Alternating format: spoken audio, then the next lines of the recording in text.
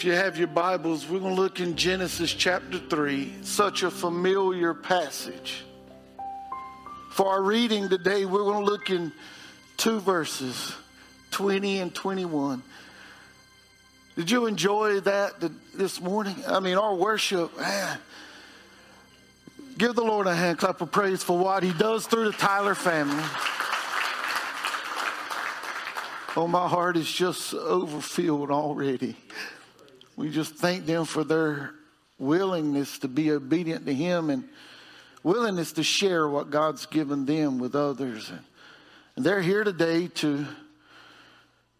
they come to support Gage and Zane. For they'll be baptized today, along with Marlena and Ashton. And coming, they were willing to bless our hearts. Weren't you blessed? And I was blessed. We're going to look in verses 20 and 21 in chapter 3 of Genesis. Martin Luther once said, we know Martin Luther as the father of the Reformation. He once said, the true living faith, which the Holy Spirit instills into the heart, simply cannot be idle. You need to hear that again.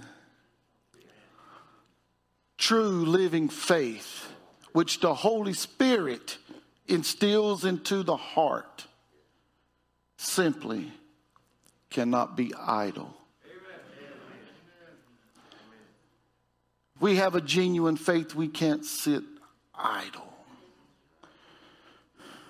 And what I found is that when faith in God's word is displayed, or faith in God's word is exercised, grace is sure to follow. We see an example of this in this passage, in these two verses. We see an example of faith being exercised and grace being extended. The Bible tells us in chapter 3, verses 20 and 21, and Adam called his wife's name Eve because she was the mother of all living. Also for Adam and his wife, the Lord God made tunics of skin and clothed them. This is God's holy word. God, we thank you for this day. We thank you for your presence in this place. Oh, we thank you for what you're doing in the hearts and lives of people in here, those who know you, and even how you and your Holy Spirit is working in those who are far from you. So God, we pray that you would move and minister throughout this service, that you would be glorified in all that is said and done. And God, we'll praise you for what's accomplished. In Jesus' name we do pray. Amen.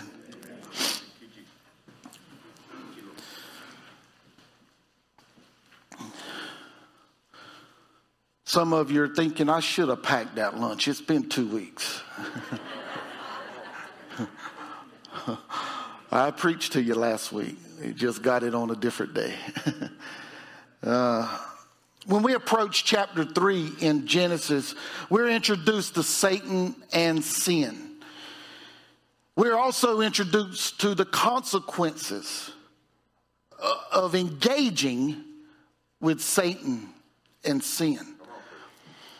The woman that God created from the rib of the man, Adam, she had a conversation, or she engaged in a conversation with Satan. Satan come to her in the appearance of the serpent, and she engaged with him. King James, in the King James Version, it uses the word subtle. In the New King James, it uses the word cunning. The word subtle in the Hebrew, it is pronounced arum. It carries the ideal of being crafty in a bad way. So cunningly, Satan, he convinced the woman that by her eating the fruit of the tree of good and evil, that she would not surely die. We know God had told Adam, if you eat of this fruit, you shall die. God understood, and he meant that he would die spiritually. Well, when Satan approaches Eve, the woman, at this time, he's telling her she will not surely die. So in her thinking, she just misunderstood God's word. She's thinking of death immediately.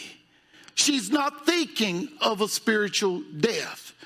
For the way it's phrased from Satan, it is as if he is saying, you're not going to die once you eat this fruit. That's the appearance of what's taking place. Also, he convinced her not only that she wouldn't die, but she would be like God. That she would have the knowledge of good and evil. So she ate the fruit. She not only ate the fruit, she gave it to Adam, and he ate the fruit.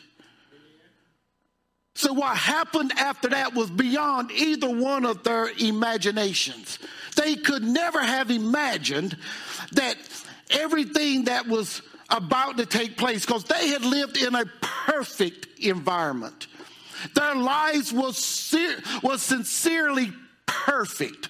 There was nothing flawed, nothing dark, nothing evil. It was perfect. It was sinless in the state that they were in prior to eating this fruit.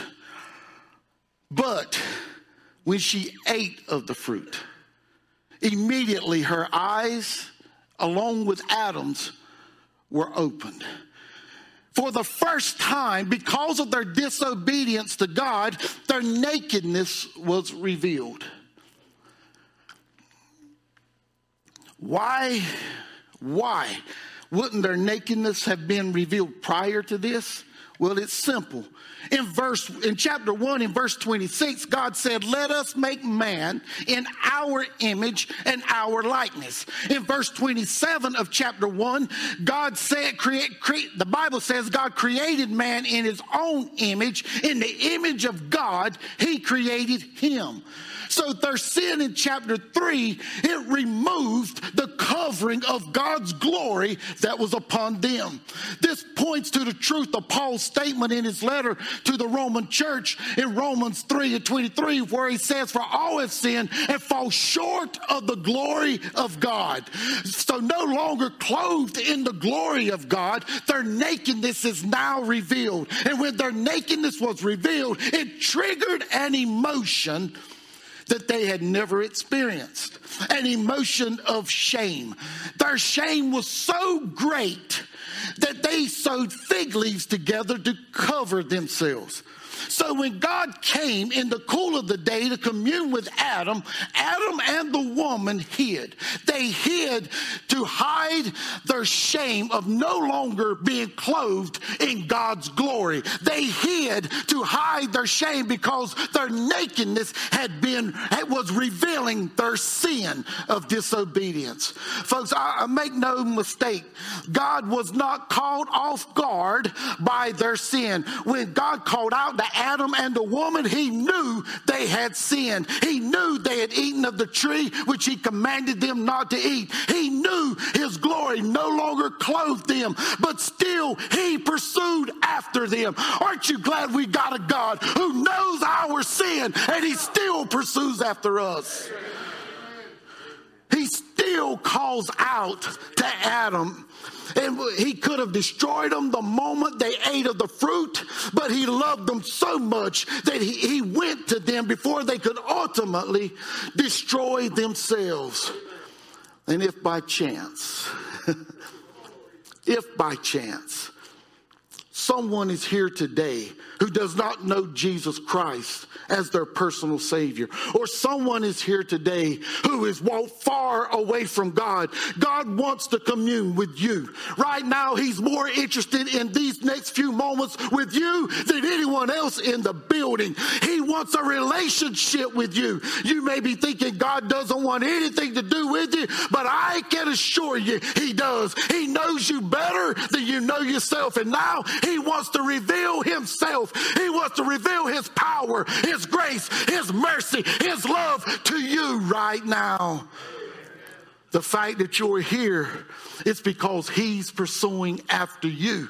You can make up whatever excuse of coming you want, but you would not be here if the Holy Spirit hadn't led you here, because God is pursuing you right now.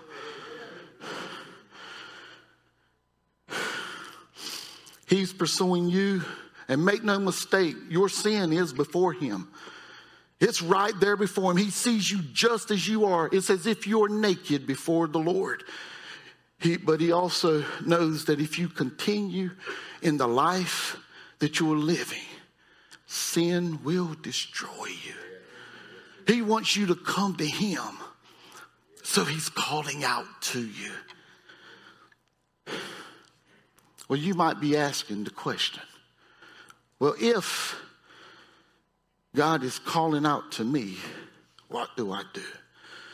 Well, I would suggest that you follow what Adam done. Adam exercised faith in God's word. When we look there in verse 20, the Bible says that Adam gave the woman a name. He called her Eve. Up to this point, the woman had been called helper. Look in chapter 2 and 20, chapter 2 and 18. Also in chapter 2 and 23, she had been called woman. And in chapter 2 and 25, she had been called wife. But now, in chapter 3, verse 20, for the first time, she's called Eve. The Hebrew name for Eve, it means to give life. Adam is calling his wife the mother of all that's living. Now, by giving her this name, he was placing his faith in God's word. I don't see it, preachers. Stay with me. Adam and Eve had no children. Neither did they know anything at all about pregnancy. But in verse 16 of chapter 3, God told them in the curse that she would bring forth children, and her children would come through sorrow and pain. But she would have children. He tells her that in verse 16 as he's given a curse. As a matter of fact, in 15, part of the curse to the serpent was that he would put enmity between the serpent and the woman, between her seed and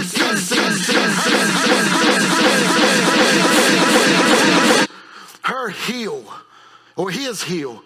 God is saying the woman would have children, and she would have one who would come from her, who would crush the serpent or crush Satan. Adam believed God's word and displayed his faith in God's word by naming his wife the mother of all living. He named her Eve. Listen, folks, I read about a pastor in Houston, Texas.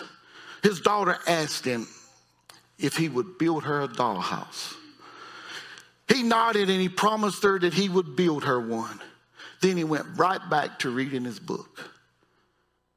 Soon he glanced out the window in his study and he saw his little girl with her arms filled with dishes, with toys, with dolls. And she kept making trips back and forth from the house to the backyard. As he notices what's going on, he goes to his wife and asks, "What is our daughter doing?" And his wife simply said, "You told her that you would build her a dollhouse. She believed you. And she's just getting ready for it." In the midst of a curse, God told Adam and Eve that they would have children. And Adam believed him, and he exercised faith in him and giving his wife a name that is the mother of all living. I want us to really get this.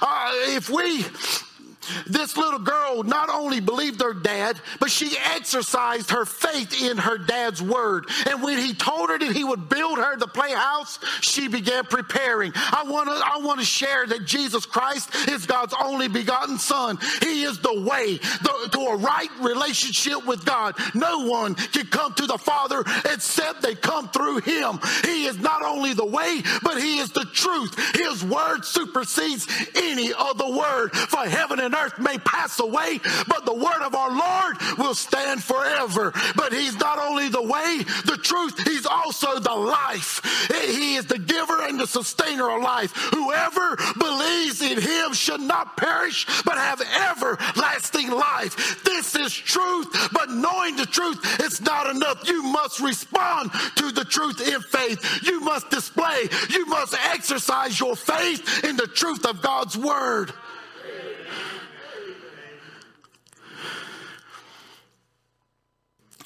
Why?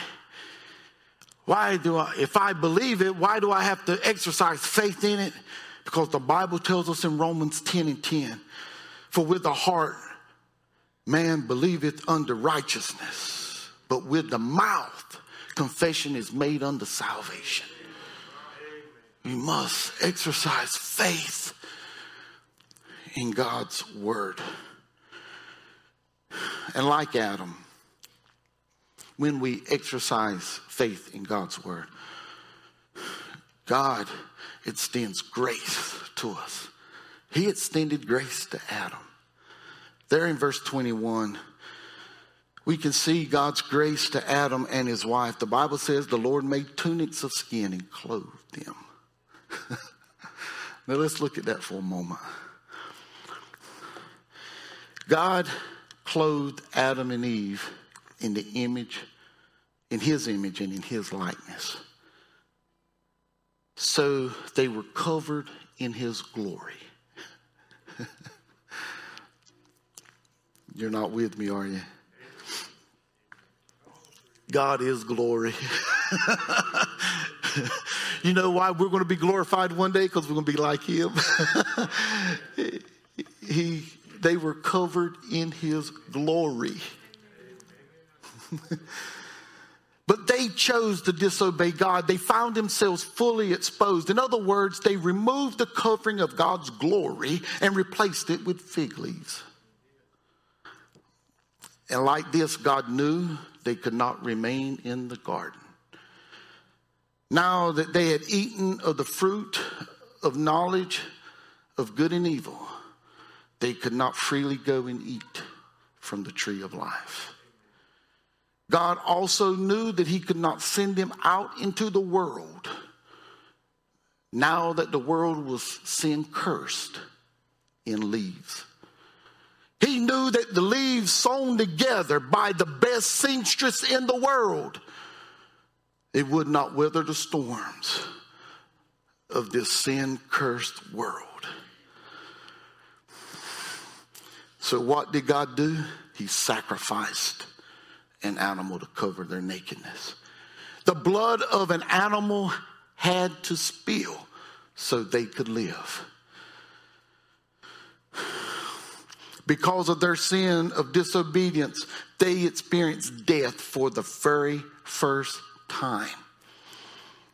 Yes, it was the death of an animal, but Adam named that animal. Adam had dominion over that animal. Adam loved that animal. Oh, we got some animal lovers here. You know what I'm talking about. He loved that animal. It was his. It had been given to him. But because of Adam's sin, death came to the animal. But the grace of God was that he took the skin of the animal, he fashioned them into tunics for Adam and Eve. Adam nor Eve deserved this act of grace. They didn't deserve to benefit from the death of this animal. They didn't deserve to be sent out into the world with the necessary garments to survive in this sin-cursed world. But God displayed his grace. He gave it to them. God responded to Adam's exercise of faith by extending grace to him and Eve. You know, earlier in the story, I pointed out about the pastor in Houston, Texas, how his daughter displayed faith in her dad's word. But I want to tell you the rest of that story. When her father heard her mother say that she was getting ready for him to build her a dollhouse, he laid his book aside. He raced to the lumber yard. He had to get the supplies, and he quickly built his daughter a dollhouse. Why do you think he did this? Not because he wanted to. He was more interested in that book. Not because she deserved it. No. But he built it because he had given his word. And she believed it, so he acted upon it. When he saw her faith in his word, there was nothing that was going to keep him from carrying out his word. Romans 10:9 tells us, if thou shalt confess with thy mouth the Lord Jesus and shalt believe in thy heart that God has raised him from the dead, thou shalt be saved. Not you might, not will see, not let me check what you've done in the past. He says if you will believe and you will confess, you will be saved. God will honor his word. Why is it that we must confess with our mouth the Lord Jesus? Why is it we must believe in our heart that God raised him from the dead in order to be saved?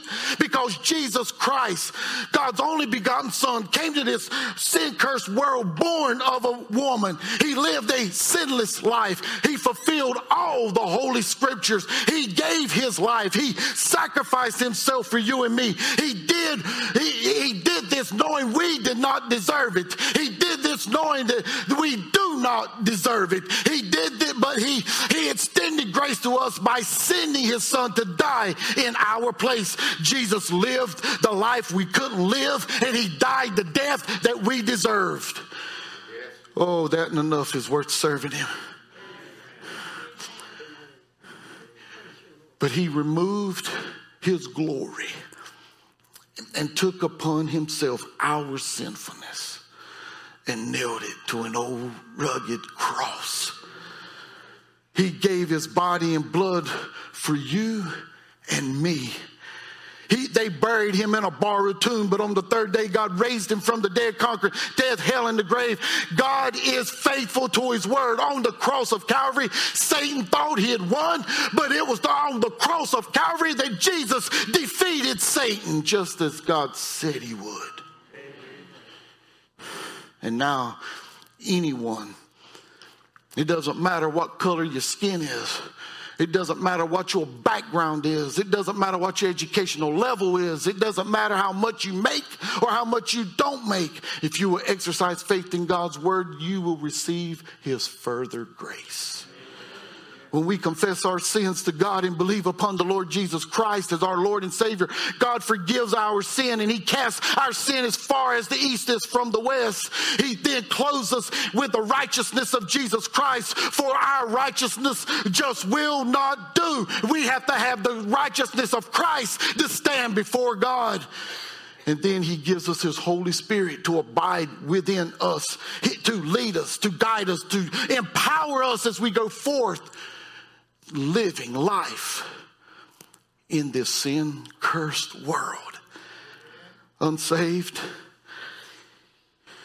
Yes, if you will choose to exercise faith in Christ upon the authority of God's word, in which he is faithful to, I can say that he will extend to you his grace. He will forgive you of your sin, and he'll clothe you in his righteousness.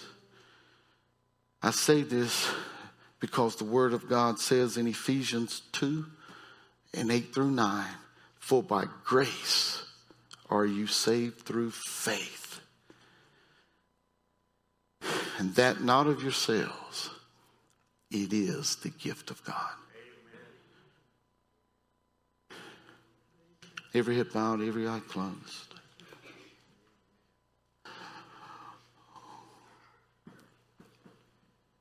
God, I don't know who this message is for. But God, you know.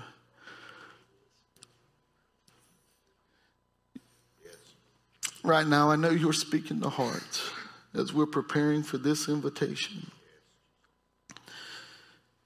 And I pray, God, that you would move and minister according to your will, according to your word. As you do, God, we'll give you praise. We'll give you glory.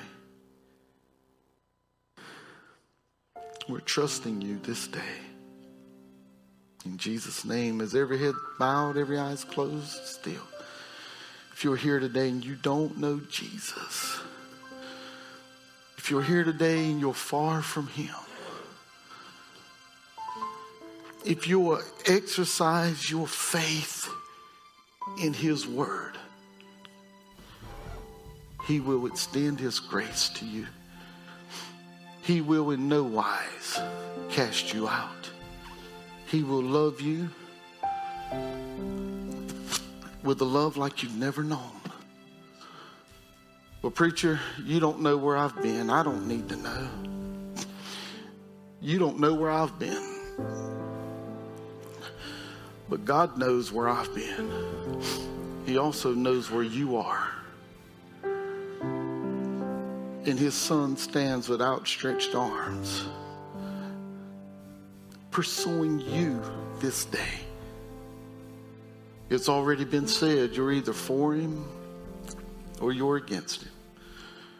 Oh, today can change your life. We went through a series not too long ago about my Jesus. If I tell you about my Jesus, you'll want to know him. But you've got to exercise faith in who he is. And if you do exercise faith in my Jesus, he'll change your life. Because he'll extend his grace to you. As they begin to sing this invitation, as every head still bowed, praying for those who don't know Jesus. Those who right now can't say that heaven's my home. As they're praying for you, would you come? I'd love to pray with you.